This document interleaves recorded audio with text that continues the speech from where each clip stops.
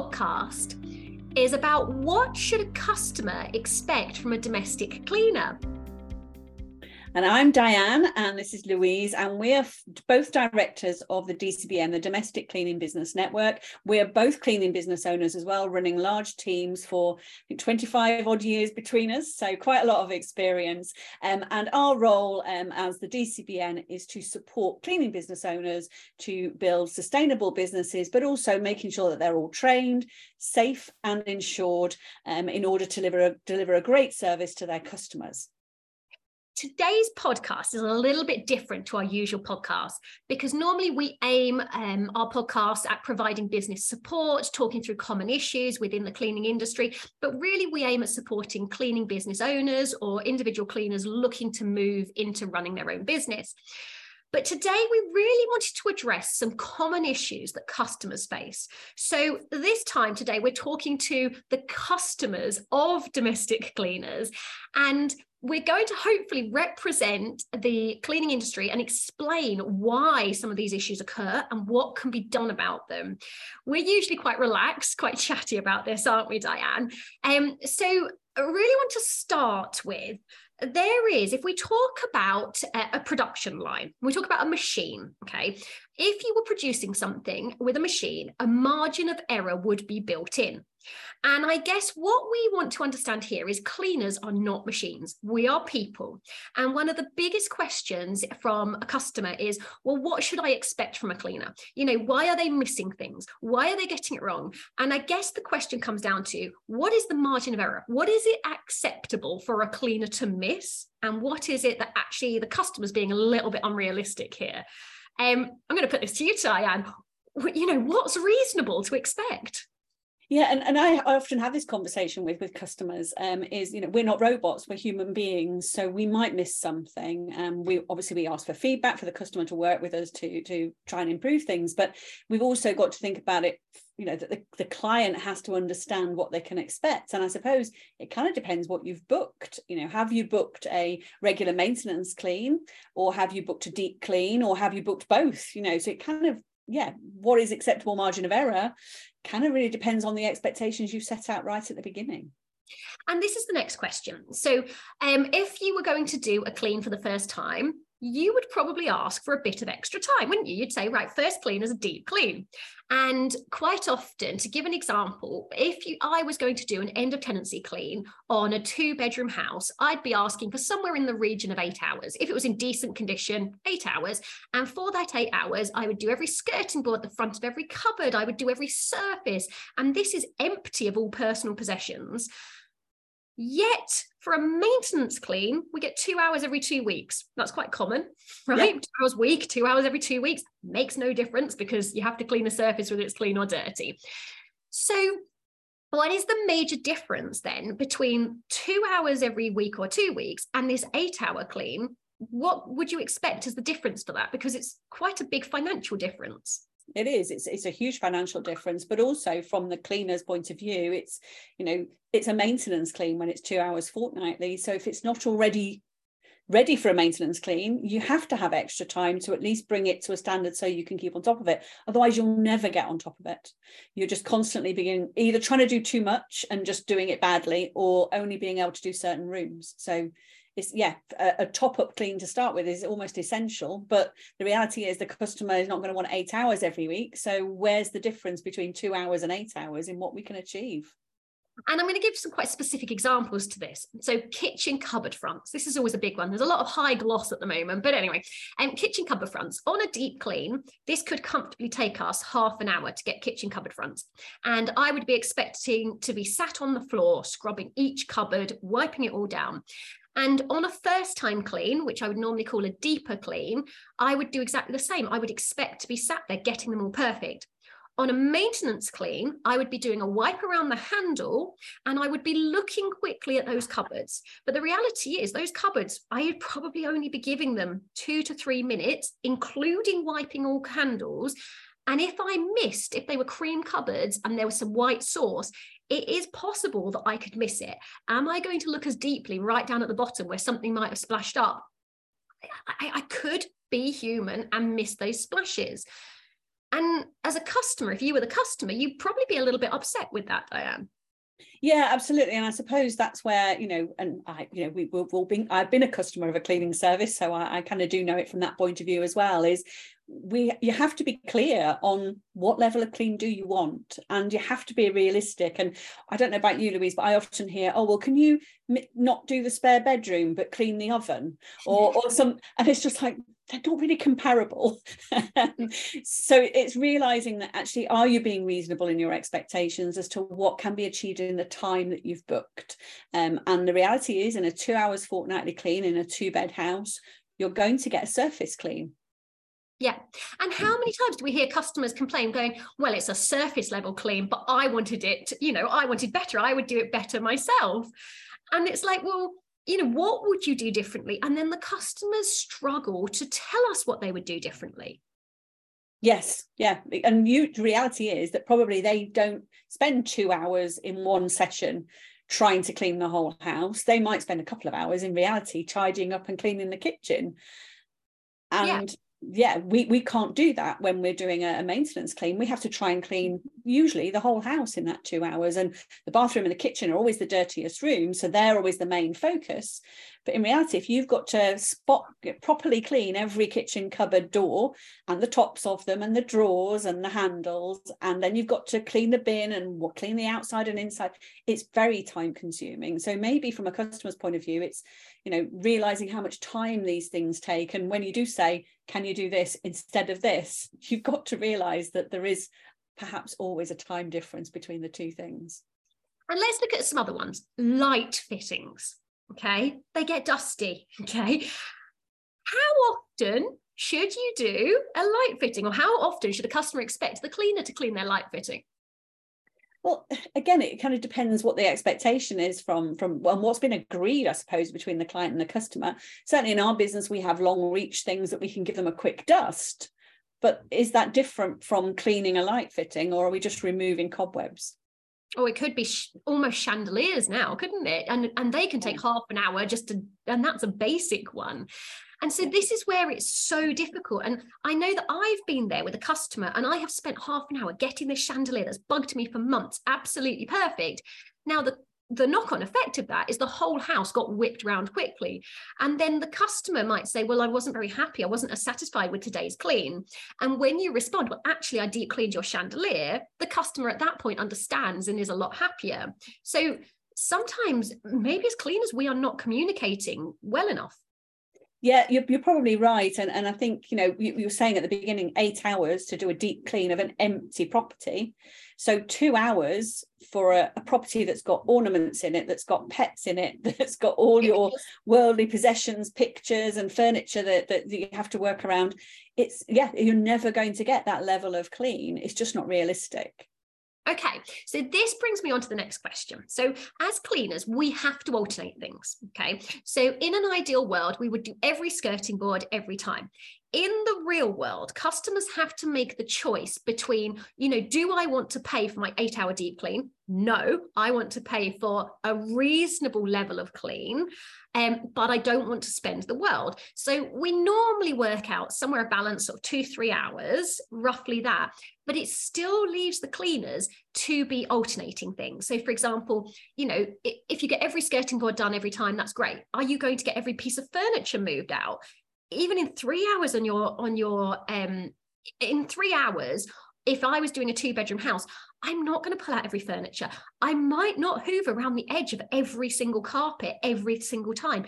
We have to alternate things.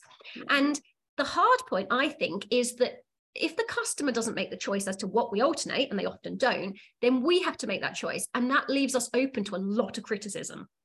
And we find that a lot because there's always a compromise to be had, isn't it? And if it's the cleaner making the compromise on the client's behalf, if there's not agreement on what that compromise should be, that's where the problems start, aren't there? So we'll talk to clients about what is your is it light switches, is it skirting boards, what is it that we can't compromise on, because there has to be something in a 2-hour clean, particularly in this scenario. You can't do it all. We tend to focus on kitchens and bathrooms because they're the highest traffic rooms. So that will be where the bulk of that 2 hours will go. So what are we going to alternate? What are we going to do a sensible routine on? You're absolutely right. And you deep clean a room at a time, don't you? We try to. So we try and work to a priority list of rooms rather than trying to get the whole house done. So if time is an issue, then we'll always focus on kitchen and bathroom first, and then it's sometimes the compromise is, well, we'll vacuum because that's really hard for the client to do, but we won't dust. But you do have to negotiate. And learning to negotiate. Now, we both come from quite a business background. We both own decent sized domestic cleaning companies. So negotiation is quite normal to us, but it's awkward in our culture. People don't like to negotiate. And particularly as a cleaner, they don't like confrontation. They like making people happy. You know, if we look at your classic cleaner, they actually want to make people happy. They enjoy caring for people. They go into cleaning because they do it at home. They love it. That is not the same skills as someone that likes negotiating. And they don't like confrontation very much. So actually negotiating with a customer and telling a customer that they're wrong and that they can't achieve what they've said they'll achieve in the time, cleaners would rather walk away, wouldn't they? Yeah, it takes that bravery, doesn't it, of that confidence of being able to say that. And like you said, a lot of people that come into the industry, they want to look after people, they want to look after their clients, they want to do an amazing job, and they don't like perhaps saying to the client, no, I can't do that in the time. You know, if you want a 2-hour fortnightly clean to maintain your home, and you're not starting either with a deep clean, or you're just not realistic in the expectations of what the jobs are, rotate, saying that to a client is tough. It's really tough. And I've had customers and quotes where I've gone in and I've walked into their 4-bedroom house and I've gone, it's going to take 4 hours. And they're like, well, the last cleaner did it in 2 hours. And I'm like, your last cleaner quit. Your last cleaner stopped turning up. Last cleaner died of exhaustion. Yeah. Or they're like, well, I wasn't quite happy with the quality she achieved. And I'm like, well, no, you wouldn't be. But she did an amazing job in that 2 hours. And they've ended up going with me, even though I'm charging them more, and even though I'm telling them it's 4 hours, and I can see that their last cleaner was phenomenal. If their last cleaner had been given 4 hours, they would have wiped the floor with what we're achieving. But the last cleaner never told the customer what the issue was. Yeah, and the reality is the last cleaner was probably staying for 3 hours and getting paid for 2. Possibly. And that happens. How many times do we have customers that come and go, wow, my cleaner didn't stay the full time? Well, actually, unfortunately, 50% of the time that might happen. The other 50%, they're staying extra and not getting paid. And we never hear that from customers. Like, and this happens in my business. We overrun on some, we underrun on some. We are never pulled up when we did 10 minutes extra, but don't bill for it. But we do 10 minutes under and you are pulled up on it. And you go, you know, as a business, obviously that shouldn't happen. But this is the real world, isn't it? You know, this happens. Yeah, absolutely. And I think from a customer's perspective, it's important to kind of understand the service that you're buying and why you need it and what it's giving you, as much as, you know, from the actual cleaner themselves understanding their job, if that makes sense. Yeah. And this is where it is really clear. Setting expectations is really clear. So some people really like charging by the hour. Okay. And if you are billed per hour, then it should be really clear. That person, if you're being billed for 3 hours, then they stay for 3 hours. If they leave 10 minutes early, well, either you would have expected them to have already done 10 minutes extra the time before, or stay 10 minutes extra next time and maybe clean a window or whatever. But what do you think from a customer's point of view about all-inclusive job charges? Yeah, it's definitely part of the industry, isn't it, to do the all-inclusive. At least the customer should know with an all-inclusive price that they are going to get everything on a certain list done. Yes. Whereas on an hourly rate, you start at the top of the list and you stop when you get to your 2-hour point, for instance. So yeah, an all-inclusive price can be really good for the customer, but it can also be unclear as to what you're actually getting for the all-inclusive price, can't it? And also it's an interesting one, because if you think about it, what I know as a cleaner I can achieve in 2 hours, what other cleaners can achieve in 3. Well, when I was cleaning. So why would I then want to bill for 2 hours at the same rate as someone billing for 3 just because they're slow? They're earning more money. They're sweating less than I am. It doesn't seem fair. Why not be paid for my extra skills and ability by charging per job? So you can understand why cleaners go, well, no, it's much fairer if I'm charged per job. I'm achieving the same as them, but it takes me less time. But customers don't always see it that way, do they? No, but the customers have also got to see it both ways, because actually a cleaner who's charging by the job has committed to be doing a certain amount of cleaning, and houses aren't the same every time you visit. So it might be that, a cleaner goes 1 week and actually it takes them 4 hours to do what would normally take them 2. So, there is a bit of give and take with the all-in-one price, isn't there, on both sides? And if you were hiring a cleaner, would you have a preference between charging per hour or an all-inclusive price? What would you want? I think for me, I would just want certain things done to a certain standard, and I actually wouldn't mind which price I was paying, so long as I was getting what I wanted from it. Yeah, I think I agree with you. It's we just want the cleaning. We just want the problem solved, don't we, at the end of the day? Absolutely. And the big question, how much should I pay for a cleaner? How much you pay for a cleaner? Well, we know what a cleaner has to charge in order to be profitable, but I suppose as a client you have to think about, what is the clean giving you? What's that worth to you? Okay, so what should they be comparing it to? Is it the rates in the area? Is it, how much they would earn if they were working for those 2-3 hours? What should they be basing this on?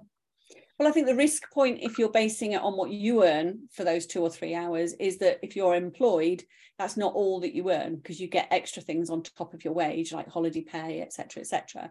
So a self-employed cleaner is not going to be charging what you earn per hour. So you can't, I think that's a dangerous place to base it. But you have to look at what people are charging in your area, and find the right person for you as well, don't you? Because the cheapest option is not always the best option. And not just that they won't be a good cleaner either, but actually they just might not be long term, because they will not charging enough to actually make it profitable for themselves. So if we just look at a little bit of stats, because we love doing numbers, and actually it's really obvious to us what the numbers are because we talk about them day in, day out, but actually a lot of customers will have no idea what to even pay a cleaner. And we see some quite skewed answers on social media pages. So I'm going to do just a little bit of a breakdown. You're going to help me here, Diane, hopefully. I'm prepared. So minimum wage in April, it's £10.42. So at the time of recording this, minimum wage is £10.42. So we're going to whack on about 12% holiday pay. Help me out here. So we're looking at, it's going to be about £12 by the time we've added on holiday pay, national insurance, everything else, bit of pension contribution. So we're looking £12, £12.50 before they even start cleaning. Then, unfortunately, people need to be paid petrol to actually get to your house. So let's say it's 2 miles each way. You're looking at about another £1 an hour by the time you've paid that. And they probably need to be paid travelling time. Yep. So then you're going up to your £13.50 an hour. They're providing cleaning products. Now, obviously, they will be slightly cheaper because we buy them in bulk. But we've also got to buy vacuums at £400 a pop as well. All the cleaning cloths need to be washed, and that's not cheap now with water and electricity. We can easily add on probably in the region of £1.50 an hour for cleaning products. So we're now up to £15 an hour. And we haven't even started cleaning yet. We're not being greedy. So it's £15 an hour just to cover costs. And that's minimum wage. Now, you try getting a cleaner to work for minimum wage. It is like every industry across the UK, it's hard, it's competitive. Cleaners don't want to work for minimum wage. They don't have to work for minimum wage. They're probably up near the £12 an hour mark. So actually, you are probably looking at a minimum of sort of £17, £18 an hour for a cleaner that is only earning, they'll only be taking away about £12 an hour if they were in an employed position. So That's quite a lot. For some people might think that's quite a lot. I don't think it's quite a lot, but that's kind of your starting wage for taking on a self-employed cleaner, isn't it, Diane? It is, yeah. And things have changed. When I first started my business 15 years ago, we were charging £15 an hour, and that was in order to build a business that was going to work and that I could pay people a decent rate. But that's obviously, over the years, it has to increase, doesn't it? And with minimum wage what it is, and as you said, cleaners won't work for minimum wage, and why should they? It's a really hard physical job. They deserve to get paid more. So if your average cleaner is earning between £11 and £12 an hour employed, that's costing the business at least sort of 15, 16, £17 an hour. So in reality, as a client, if you're wanting to have a business clean your home and be a long-term cleaner for your home, then you need to be looking at £18, £20 an hour plus. And well, actually, you listen to any of our podcasts, we're advocating a lot more than that for a business to be sustainable. And this is the reality. So you're looking at your £18 starting figure, and that's really your solo cleaner. If a business wants to employ people, you're then looking at marketing, you're looking at overheads, you're looking at actually a manager. So for example, as a business, if my staff are out cleaning and someone goes off sick, well, I need a manager to be able to step in and do that, which means I've got to have someone available at short notice, or me, and then you're paying that person whether they're cleaning or not. Unfortunately, that's how you have sustainability and reliability. And you are then looking at it going up quite significantly more, aren't you? You're then looking at your sort of £22 to £25 an hour by the time we start covering overheads. And then the dreaded VAT. Decent businesses grow fast. It doesn't take a business very much. You can hit that threshold in one small town just by having a small team of cleaners. And we have to charge you VAT. So by the time we're hitting £22, £25 an hour plus VAT, you're looking at anything between 26 and 30 if you're looking at a business. And customers are horrified because 2-3 years ago, they were paying £12 and £15 an hour.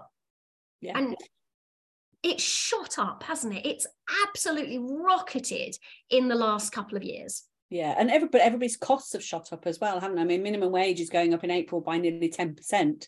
That's a big jump.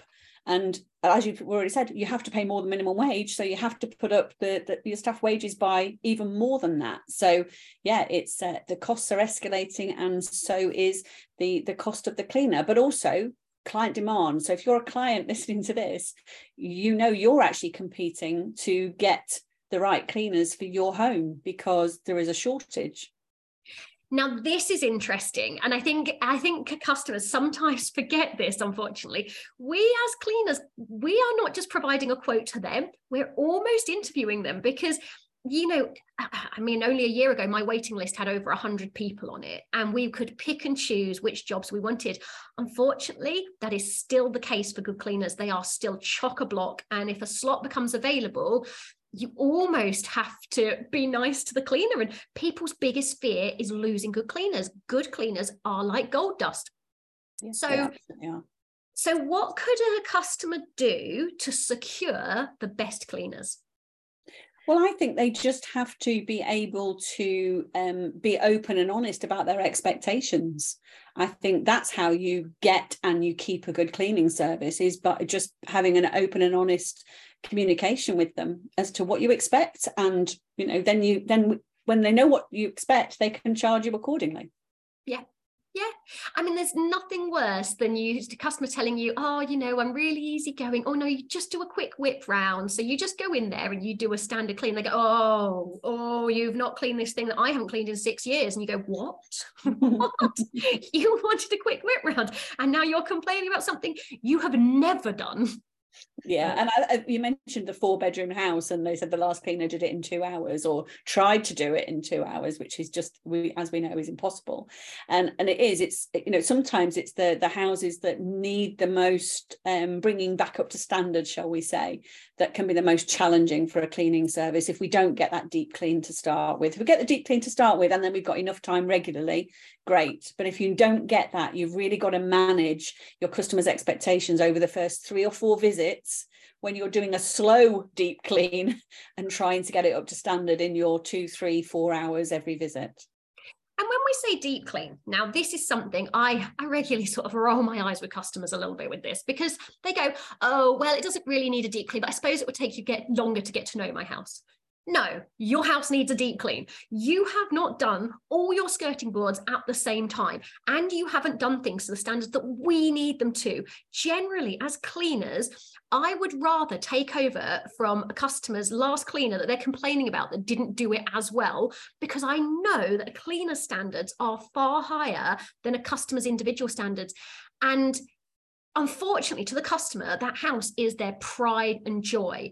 And there is nothing worse than me going, you need a double clean on your first clean, which is really standard. Every clean should be a double clean. And they go, no, I'm completely on top of it. And I'm like, don't make me point out everything. Please don't do this to me. And I'm okay with a bit of confrontation, but you can see how cleaners go, oh, okay then. And they take on this 3-hour clean. They know it needs 6 hours. The customer doesn't think it needs 6 hours. And guess what? They only get the kitchens and bathrooms done. And the customer's like, wow, you're useless. You're slow. No, you're unrealistic. Yeah, but it is up to the cleaners to manage that as well, isn't it? Because at the end of the day, we're the ones that are experienced, and sometimes a client, you might not have had a cleaner before, and you think, oh, they're going to be faster than me, so therefore they can do it in half the time I can do it in, and that might be true once they brought it up to standard. But if you haven't done it for a while, realistically, that it is, the dirt is there, and we're all often too polite to tell you. Yes. Oh, it's awful, isn't it? Okay, so let's talk about the number one reason for getting rid of your cleaner, or for no longer having your cleaner, because quite often the customers don't get rid of them. The cleaners disappear. Reliability, I think, is one of the big issues in the industry, isn't it? It's an issue if you're employing staff, and it's an issue for customers, isn't it? Is that the cleaner just stops coming, or they start sort of disappearing, for a couple of weeks at a time, and then get back in touch. It's you just want somebody is going to clean the house on a Thursday, every Thursday, or whatever. Yeah, and the customers get really annoyed. They tidy their house, because they do have to put quite a bit of effort in before the cleaners come, which we appreciate. Love that. And they tidied their house on a Wednesday afternoon, Wednesday evening. They stayed up late to do it. And then the cleaner cancelled on Thursday lunchtime. And it's too late. And they're like, well, my house is tidy. What am I supposed to do now? And first of all, just be glad you've at least tidied up. But yes, it is frustrating. And you're right, preparing the home for a clean is so important. Your cleaner will get a lot more done if they're not tidying or moving things, which is usually what a cleaner has to do. But yeah, that's one of the biggest issues, is they don't turn up and sometimes don't communicate. So sorry from the industry that happens to you. Okay, so why does it happen? Because we've done quite a bit of looking into this. Why is reliability in this industry such a big problem? Well, I think it's because especially if you've got a solo cleaner, so if you've got one person doing your cleaning and something happens and they can't attend, that they kind of can't help it, because you've got one person to rely on. And companies kind of have similar issues because they have people that can't turn up for work and that sort of thing. So it's just generally an issue with being at a place at a certain time, isn't it, in the industry? So I'm going to explain a little bit more about why they don't turn up. So inherently, if you look at the nature of cleaners and the kind of people that come into the cleaning industry, I know that a lot of us tend to be mums. So we might have a lot of other commitments, and we've got a lot of dependents. Your partner might be the main, because cleaning doesn't pay massively, your partner might be the main, breadwinner. So you're just bringing in a subsidiary income, or you've got a lot of children, you're a single mum. So whereas the main breadwinner, the husband, may be perfectly reliable, because when one of the 4 children goes off sick, he never has to take a day off. But guess what? You're not now looking at one person's sickness for that cleaner. They've got 4 dependents. So you're expecting probably 5 times the level of sickness of a normal person. And that's the nature of people in this industry. They want flexible working. They are very good at cleaning these houses. They do it day in. They are very experienced. They're very practiced. But unfortunately, they are a little bit more, I don't want to call it unreliable, because that's not fair on them. They are other commitments, haven't they? That's the biggest challenge. They have other commitments. And also, quite often, because of the culture in this country, people sometimes look down on cleaners. And for that reason, it is not a lot of people's aspiration to become a cleaner. So you tend to find that the people that become cleaners maybe haven't had the greatest success in education. And what you find is actually their children are having the same kind of experiences. And so not only are we looking at sicknesses, we are then looking at further problems around children having difficulties at school, and they're being called in the school. There may be behavioral issues as well. Every little thing that happens, that cleaner has to deal with it. Or that mum, we're not just cleaners, we're mums, we are people, and we struggle. And it's really hard when you are the one struggling through those situations, and you're reliable as a person, but your situation doesn't allow it. And that goes on an awful lot in this industry.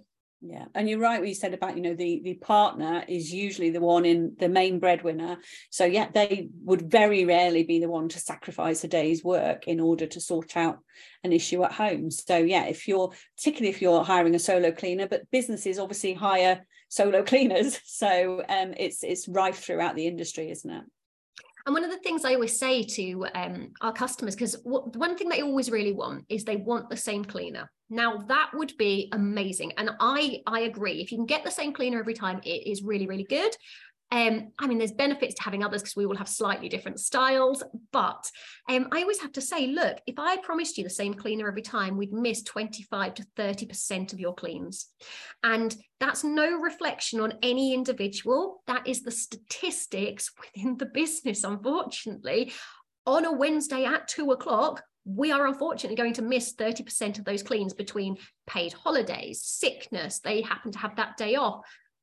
There's not a lot we can do. Will they make up the hours over the week? Absolutely. That staff member will shuffle it around and we can manage that as a business, but we could not ever guarantee that level of reliability to the customer. We have to be able to swap it. Yeah, and we have that conversation with new clients a lot, and it's, in reality, you'll get to know 3 or 4 of the team. And then it doesn't matter if somebody's on holiday or off sick or there's been a change, you're going to have that consistency. And we also have good systems in place to make sure that even if it's a team member that's never been to your house before, they don't need to get to know your house. Not being funny, but a house is a house. It's got bathrooms, it's got kitchens, it's got living rooms. We clean all the rooms in the same way. Yes, we might have to maneuver around different animals, different furniture and different ornaments, but a house is a house. So yes, but we have good notes made for each client to let the team know exactly what needs to be done in that house. And this is what I always find interesting. Customers are really scared, aren't they, of we're going to judge their house, or we have to get to know their house. We don't judge your house. We do not think how you live in your house. We see a series of surfaces. All we see is sofa, cushions need tidying, mantelpiece, we need to lift up all those things. We don't even look at the pictures. If we're there often enough, we will start to see the same pictures, but do you ever think about the people that live there? No. I find it weird if I go in the evening for any reason. I've got to go back and see them in the evening to pick up a key or something like that, and they're all sat there watching TV, and I'm like, oh, I forgot you people live here. Yeah, like this is just another house to me. And people always say, oh, you have to get to know my house. I'm like, look, can I be really honest? I will have cleaned 20 houses before I even walk back in your house. The likelihood of me remembering what I did last time is slim to none. So, I'm sort of pretending like I know it, and I do know it, but my memory's not that good. Yeah. And the reality is, like you say, our cleaning teams have seen so many kitchens, so many bathrooms. They've come across every different surface. They're professionals. This people that work in this industry are a profession in that they know what to expect and they know how to do it. They really don't need to get to know your house. Yes, they'd rather that you just left them alone to do it. Yeah. They really would just get on with it. And a lot of customers go, well, I've got to be there. And I understand that from a trust point of view. But honestly, it's awkward for the customer. It is really awkward for the cleaner. And yes, you can build up rapport and have a chat. But most cleaners just want to get on with their jobs. They know that you don't judge them off the chat. You judge them off the quality of their cleans. So just leave them to do it. And actually, it's far nicer to come home to than it is to be amongst, isn't it? You go out, come home, and the house is done. It's like magic. and cleaners, a question I always get asked is, can I be at home? And the answer is yes, but please stay in a room. Yeah, just keep out of the way. Okay, So the next one, what if there's a problem? What should a customer do? Because problems happen, but we're not going to call them problems. No. What should they be referred to, and what should happen? Yeah, well, we like constructive feedback. So, we're always encouraging the feedback. And we love it when you tell us what an amazing job that we do. But we also love it when you actually tell us when we need to improve things and things that we need to change, because that gives us the clues, if you like, in terms of what your expectations are. And then, sometimes it might be that I'm sorry, but we can't do that. But a lot of the time it's okay, we'll add that to your notes, or okay, we'll catch that next time. And we just start, it's like we're learning about you as the weeks go on. Yeah, and it's little things like, oh, my dog always sleeps on this step, so it gets hairier and I need more attention on that. And it's like, oh, okay, good, tell me. No problem. Yeah. Or I had one where we always do floors in the same way, and this customer had a slate floor. It was really textured, and it was like our mop was just not getting it. So the only way to get it is by hand on this really specific area. And I was like, fine, okay, just tell me and we'll get it by hand. Yeah, just if you've got a thing, let us know. If your bins are inside the kitchen cupboards, tell us where they are. We're not going to go searching. Oh, I do. I search. I now know they're normally under the sink or in one of the islands next. And if it's an island, it's the drawers next to it. But yeah, this is the thing. We are so used to it now that it's more awkward for them than us. If the cat can't come out of the utility room, please let us know. But that's not always the case. So if they get a solo cleaner, we're sat here almost laughing about problems because each one just gets dealt with one by one. And yes, some are more serious than others, but the reality is we know how to deal with it. There are processes, there are systems. We know we'll either, deal with it, stop it happening again, give you a refund, prevent it, however we deal with it. But that is not the case for a one-man band all the time, is it? They often feel the emotions far more than we're saying it. So any kind of criticism can be taken incredibly personally. Yeah, and it makes it very awkward for the client to feel like they can give some constructive feedback. So, if a client gives us feedback and we need to change something, we then filter that to the cleaner because, we know that they're going to feel differently about it to the feedback than we feel about it, because it's very personal. They're the one that's delivered the service. And if there's any kind of negative feedback, they can get upset. So we filter it. But obviously, if you're using a solo cleaner and they can be amazing, if you want to give them feedback, maybe, it's a little bit more awkward, isn't it? It is. And I know when I've had solo cleaners, you kind of go, well, could you do this a bit different? I did do it. And you're like, and even when I'm working with the team and I'll say, will you do that? I did it. And I'm going, well, come and look at it because you didn't do it. And obviously as their boss, you can do that. But when you've got someone who have already said there's so much demand for cleaners, you almost can't pee your cleaner off. What do you do with your solo cleaner when you want to feed back to them, but you can't risk offending them? It's a hard situation, isn't it? It's really difficult. And obviously, you, as a client, you're often out at work when the cleaner comes. So what's the best way to communicate? And, you can leave a note, you can send a text message, and, you never know quite how the written word is going to be interpreted. And yeah, it's difficult actually for clients to feedback. And we talked on a previous podcast about customer service in the industry. It can be difficult. And it's hard. And we often talk about this on our Facebook groups where we support cleaning business owners. And we will talk about quite specific situations, how they should handle it. And on one hand, they're quite angry at how the customer's spoken to them. On the other hand, we're going, well, actually, no, you need to give better customer service. You need to take what they're saying on board. And we almost have to coach them through accepting the feedback. I say we, the community does, not just me and you. But it's hard for both parties. And if you can pick up the phone and speak, is so much simpler. The biggest problems we see in this industry and the people that are upset or walk away or leave a client, it's because they've often misinterpreted what's being fed back to them. Yeah. And if you want something specific done the next day, you can pick up the phone to your cleaner. Really looking forward to you coming tomorrow. I've tidied it up ready for you. Would you mind picking up this on the clean tomorrow? It's a much easier conversation than leaving a note that can be misinterpreted. Now, notes is an interesting one. I love notes. I really love and encourage notes. but notes cause problems throughout the industry. So for me, if a customer leaves a note, it's really good because they've told me exactly what's going to make them happy. That's great. We can normally sort them out. But you brought up quite a bit earlier, leave off the spare room and do the oven. They leave that in a note and we go, oh no, what choice do I make? I can't do it, obviously. So do I leave off the spare room and have a wipe round the oven and then they're unhappy that it's not done properly? Do I go, I can't do it and do the spare room anyway? Notes are hard, aren't they, as a main way of communication? Yeah, they are, but we understand also from a client's point of view, you're rushing off to work and you're like, oh, leave a note for the cleaner. It's kind of normal, isn't it? So yeah, it's difficult. And from a cleaner's perspective, they're sometimes harder to receive, but that doesn't mean that they're wrong. No, so I would say, so I love notes, but what I would say is if it was a choice of leaving a note, if you had a solo cleaner, so for a company, just leave a note because actually we're so used to it and can normally accommodate it. But if you had a solo cleaner and they didn't quite understand, I would potentially put it in an email or a WhatsApp because they're going to get the written word anyway.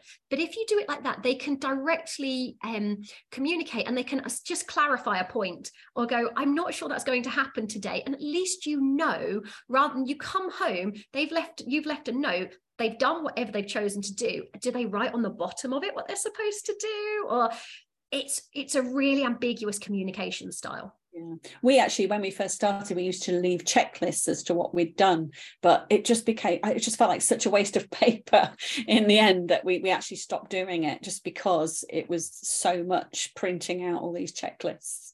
It becomes a tick box exercise, doesn't it? People just tick, tick, tick, tick, tick. That's what I do every time. And it's like, yeah, that's not actually what you did.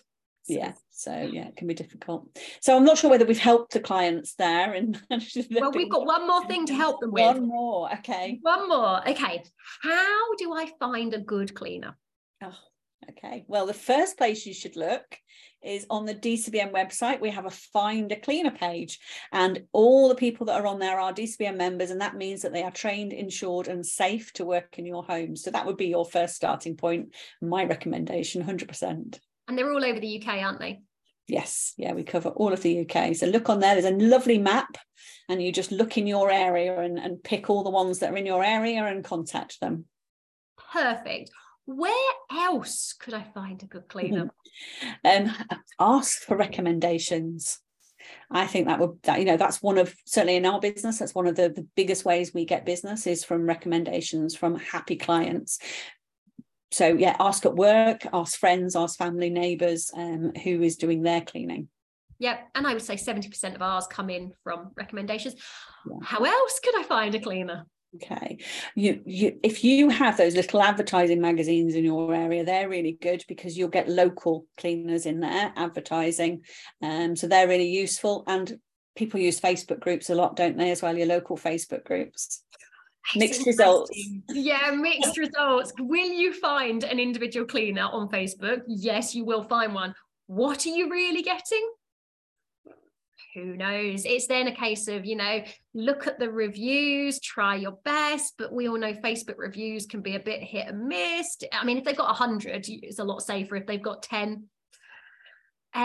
Google reviews, it's all review sites. It's hard. It's like any other tradesperson. You have to go for recommendations or come to us as the trade body to go, right, actually, these ones are checked out.